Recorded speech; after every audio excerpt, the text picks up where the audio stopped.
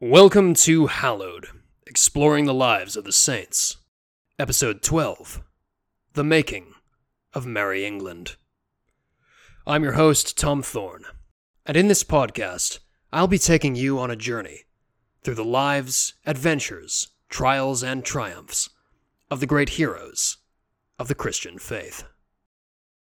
Today, to honor the recent passing of Her Majesty, Queen Elizabeth II, we'll be talking about the saints who led the conversion of England to Christianity over 1400 years ago.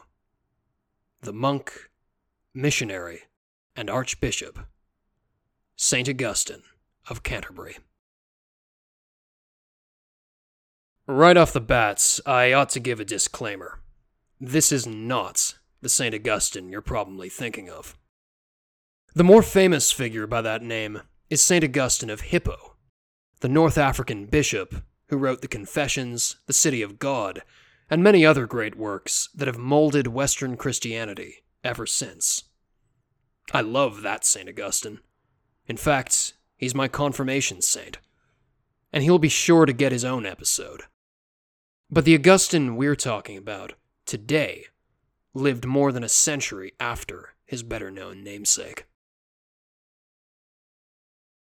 Augustine of Canterbury was born sometime in the middle of the 6th century, likely in the city of Rome, to a noble family. But we don't really know. There's hardly any information about his early life, because Augustine lived in that turbulent age, right after the fall of the Western Roman Empire. This period is often called the Dark Ages. And while that term is no longer fashionable among historians, I do think it has some merit. Whatever good can be said about the beautiful artwork and cultural achievements of the early Middle Ages, the fact remains that for several hundred years after the fall of Rome, most of Europe was more violent, impoverished, and isolated than it had been under the Old Empire. And nowhere was hit harder than the island of Britain. Britannia had been a Roman province for nearly 4 centuries by the time the empire gave up on it. The island that had once been a place of mystery and magic on the edge of the Roman imagination, the land where Julius Caesar had once led his short-lived expedition, where the Emperor Claudius had conquered the Druids, where Queen Boudica had led her fatal rebellion. That island, so far from Rome, had become pretty Roman after centuries of imperial rule. Many of Britain's oldest cities, like London, Cardiff, and York, flourished under the Roman occupation. And it's clear that many of the Celtic Britons, those are the ancestors of the modern Welsh, came to view themselves as Roman citizens. When the empire converted to Christianity in the 4th century, the new faith spread to the island as well. But whatever loyalty the Britons may have felt toward Rome was not reciprocated by Rome herself. In the year of our Lord 410, as the Western Empire was being torn apart by civil wars and barbarian invasions, the Emperor Honorius decided that holding on to a far-flung province was not worth the cost.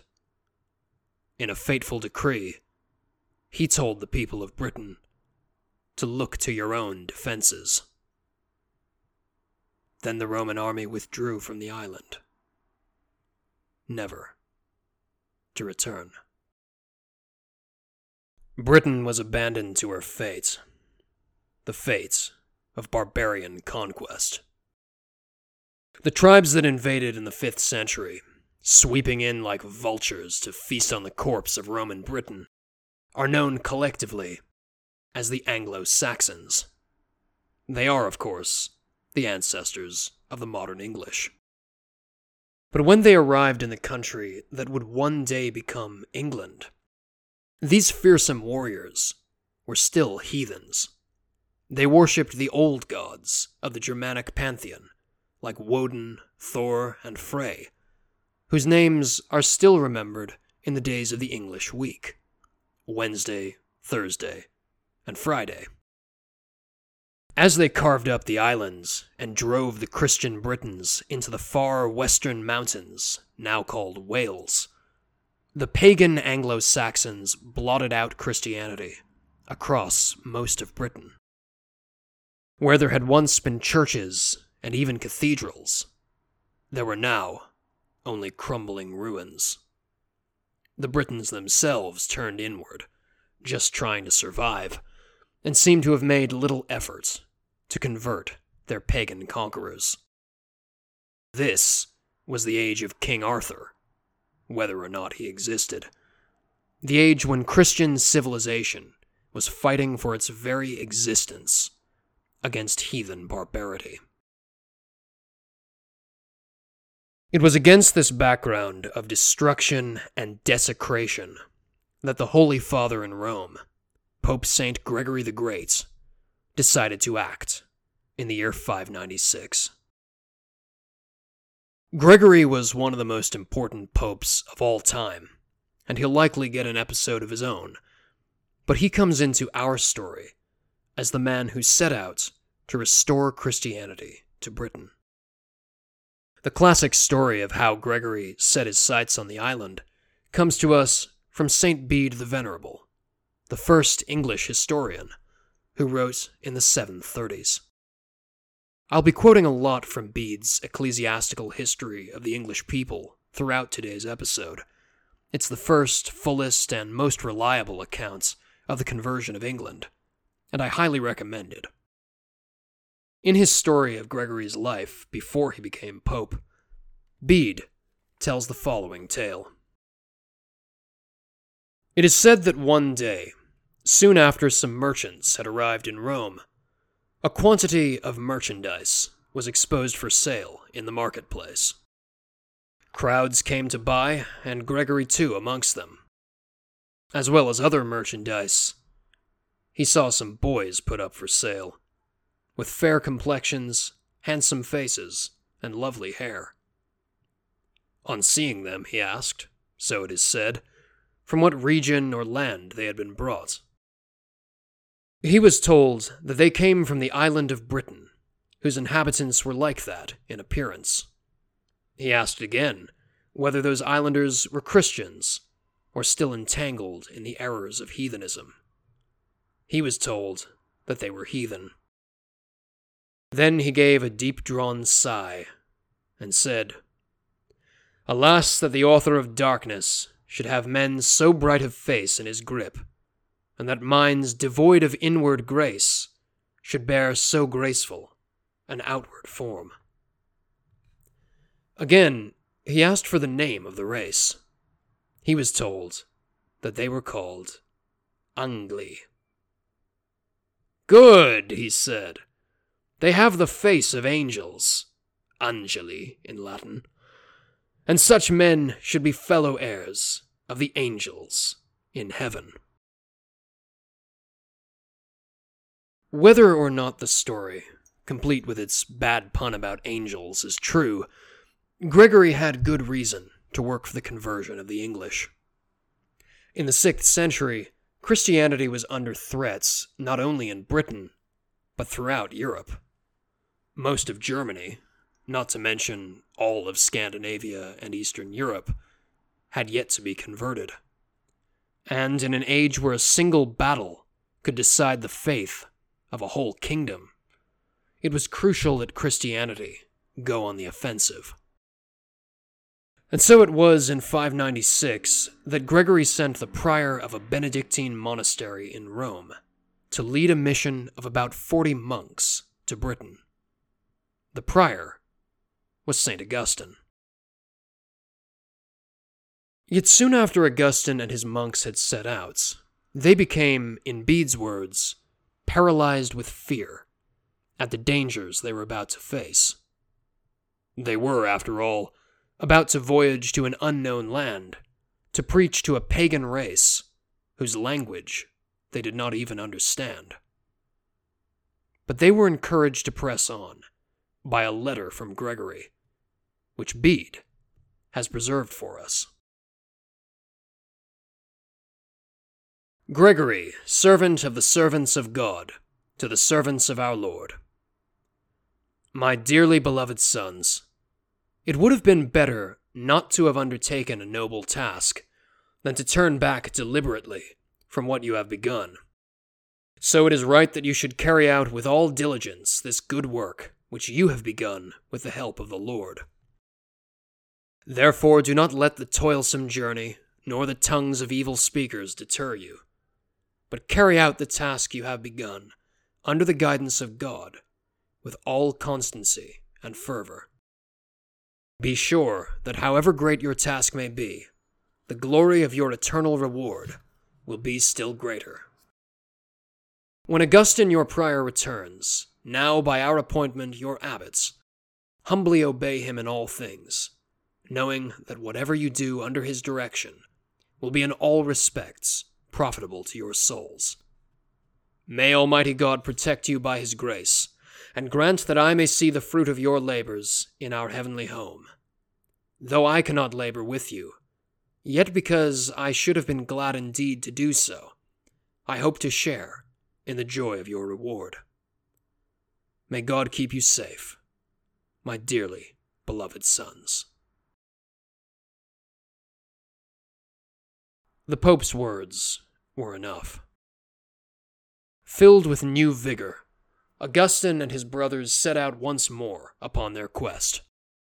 After traveling through the war-torn lands of Frankish Gaul, the country we now call France, the missionaries crossed the English Channel and landed on the Isle of Thanet, off the southeasternmost corner of Britain. Now, the Anglo-Saxons were not a unified people in those days. England was divided into many petty kingdoms, which were often at war with one another. When Augustine landed on Thanet, he found himself in the Kingdom of Kent, today one of the shires of England. The King of Kent was a heathen named Ethelbert, but his wife, Bertha, was a Frankish princess and a Christian. So King Ethelbert was far more receptive to Christianity than most pagans would have been. That was probably why Augustine chose to start his work in Ethelbert's realm. Bede gives us a vivid account of the missionaries' first meeting with the king. The king came to the island, and sitting in the open air, commanded Augustine and his comrades to come thither and talk with him. He took care that they should not meet in any building, for he held the traditional superstition that if they practiced any magic arts, they might deceive him and get the better of him as soon as he entered. But they came endowed with divine, not devilish power, and bearing as their standard a silver cross and the image of our Lord and Savior printed on a panel. They chanted litanies and uttered prayers to the Lord for their own eternal salvation and the salvation of those for whom and to whom they had come. At the king's command, they sat down and preached the word of life to himself and all his yesiths, Anglo-Saxon nobles, there present.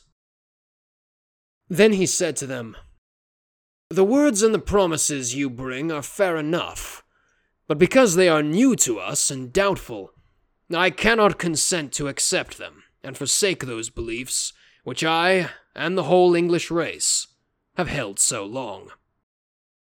But as you have come on a long pilgrimage and are anxious, I perceive, to share with us things which you believe to be true and good.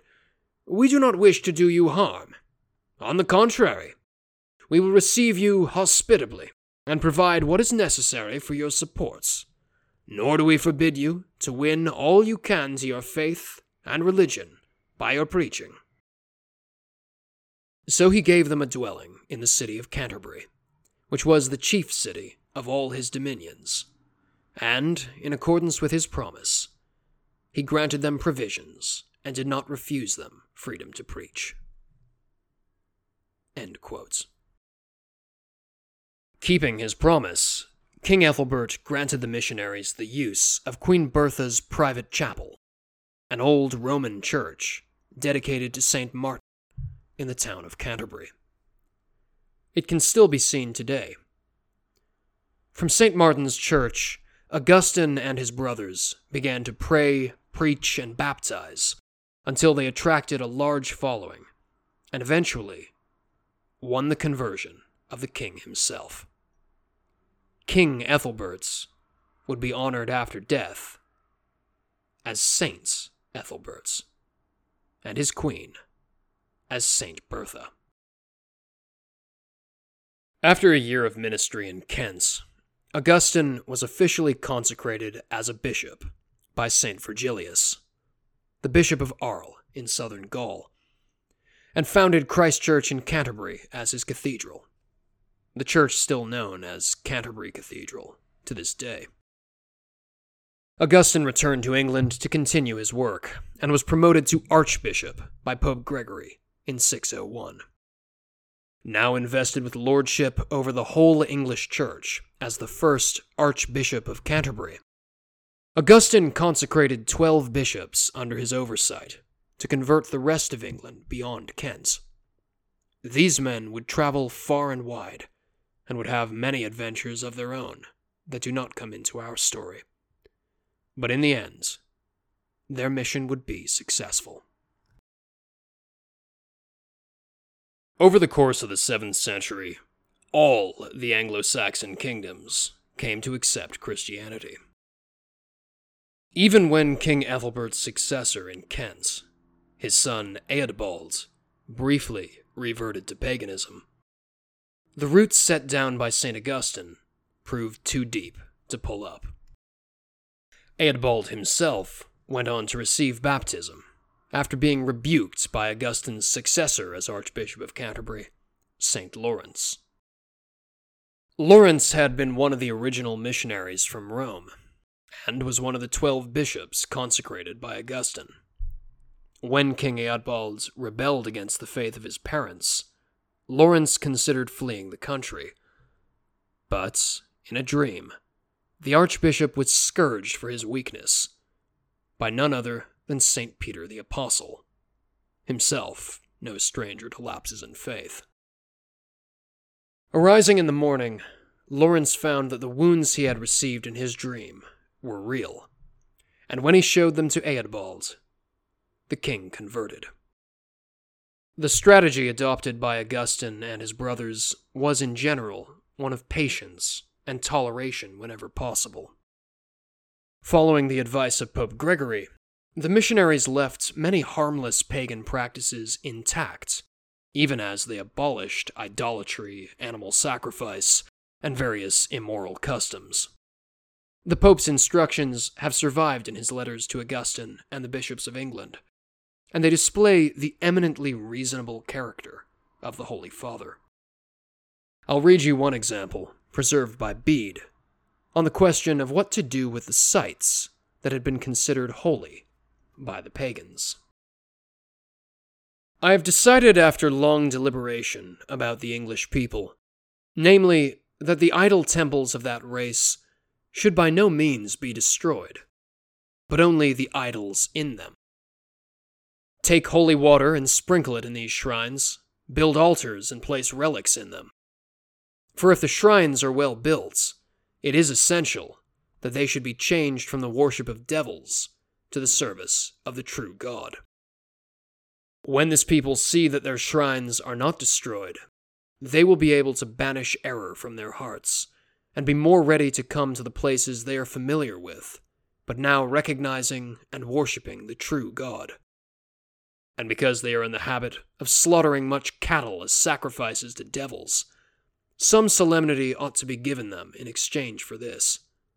So, on the day of the dedication, or the festivals of the holy martyrs, whose relics are deposited there, let them make themselves huts from the branches of trees around the churches which have been converted out of shrines, and let them celebrate the solemnity with religious feasts. Do not let them sacrifice animals to the devil, but let them slaughter animals for their own food, to the praise of God, and let them give thanks to the giver of all things for his bountiful provision. Thus, while some outward rejoicings are preserved, they will be able more easily to share in inward rejoicings. End quotes. This is why so many churches in England are surrounded by groves of yew trees, which are often older than the churches themselves. The yew tree was held sacred by the pagans, and it was consecrated, rather than destroyed, by the missionaries who converted England. But there were others in Britain who resisted Augustine's mission. Not merely pagans, but some of his fellow Christians, too. As I mentioned earlier, the Christian Britons who had been abandoned by the Roman Empire had done very little to convert the pagan Anglo-Saxons over the following centuries. They had been holed up in their Welsh mountain bastions, doing all they could to survive the heathen onslaught. So, when St. Augustine and his fellow Roman missionaries showed up in 597, it seems that some of the Celtic Christians of Britain actually resented their arrival. They were probably thinking, "Long time no see, and some good you've done us." They might have found it hard to respect the Bishop of Rome when the Emperor of Rome had so callously thrown them to the wolves. Whatever the reason, the early meetings between Augustine and the Britons were not exactly cordial. Being endowed with authority from the Pope, Augustine made several attempts to bring the Celtic Church back into line with Roman practices, like the correct dating of Easter and the proper form of monastic tonsure. These may sound like petty differences to us, and indeed today the Catholic Church is very accepting of diversity in these sorts of customs. But in the time of Augustine, there was more at stake. There was the question of the Pope's leadership over a branch of the Christian family that had, by all accounts, gone astray. Even the Celtic churchman, St. Gildas, had blamed the fall of Britain on the laxity of the British Christians. Hardly anyone felt the Britons were thriving on their own. If the Celtic Church simply ignored the Pope's orders and went its own way, then its membership in the worldwide Catholic Church was open to question.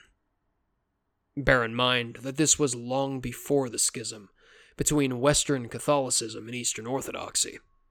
At this time, even the patriarchs and emperors of Constantinople, proud as they were of their lofty Byzantine culture, still deferred to the Pope on matters of faith and morals.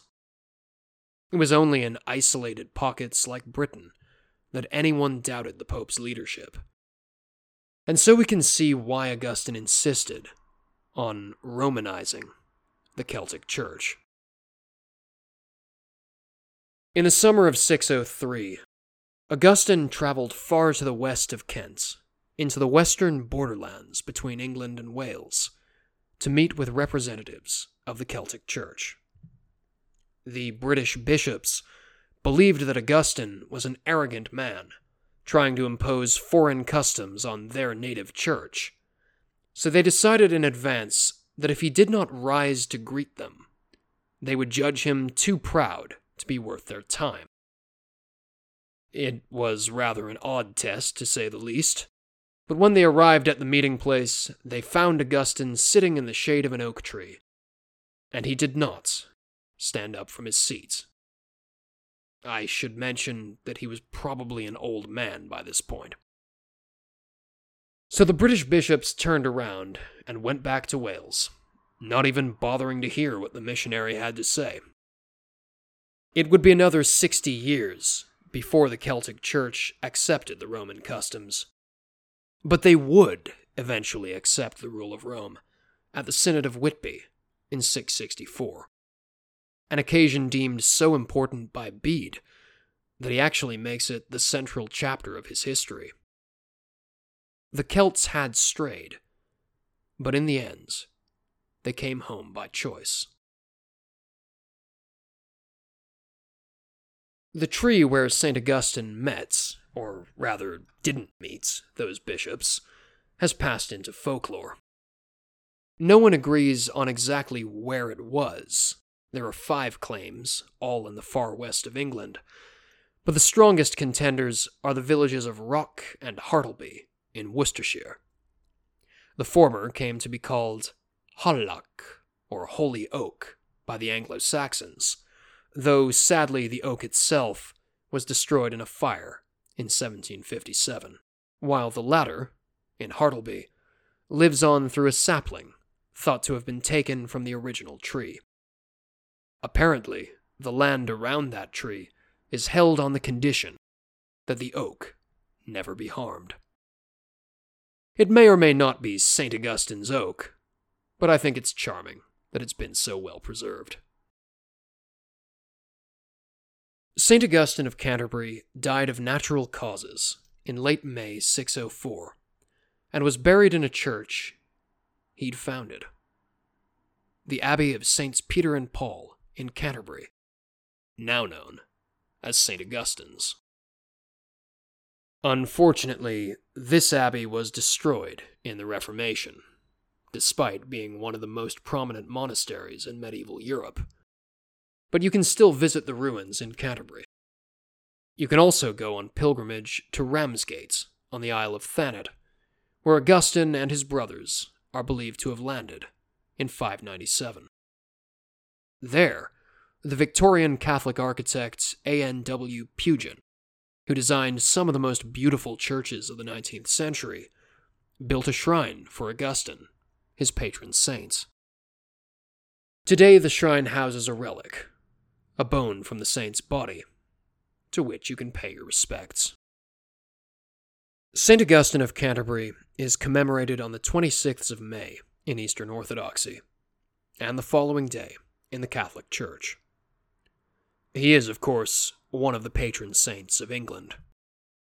His story teaches us a great deal about perseverance. He was a very human saint, who sometimes showed weakness and even cowardice, but he was determined in the end to see his work done. Thanks to his efforts, and those of his followers, England was won for the Christian faith, becoming the Merry England of story and song for centuries after.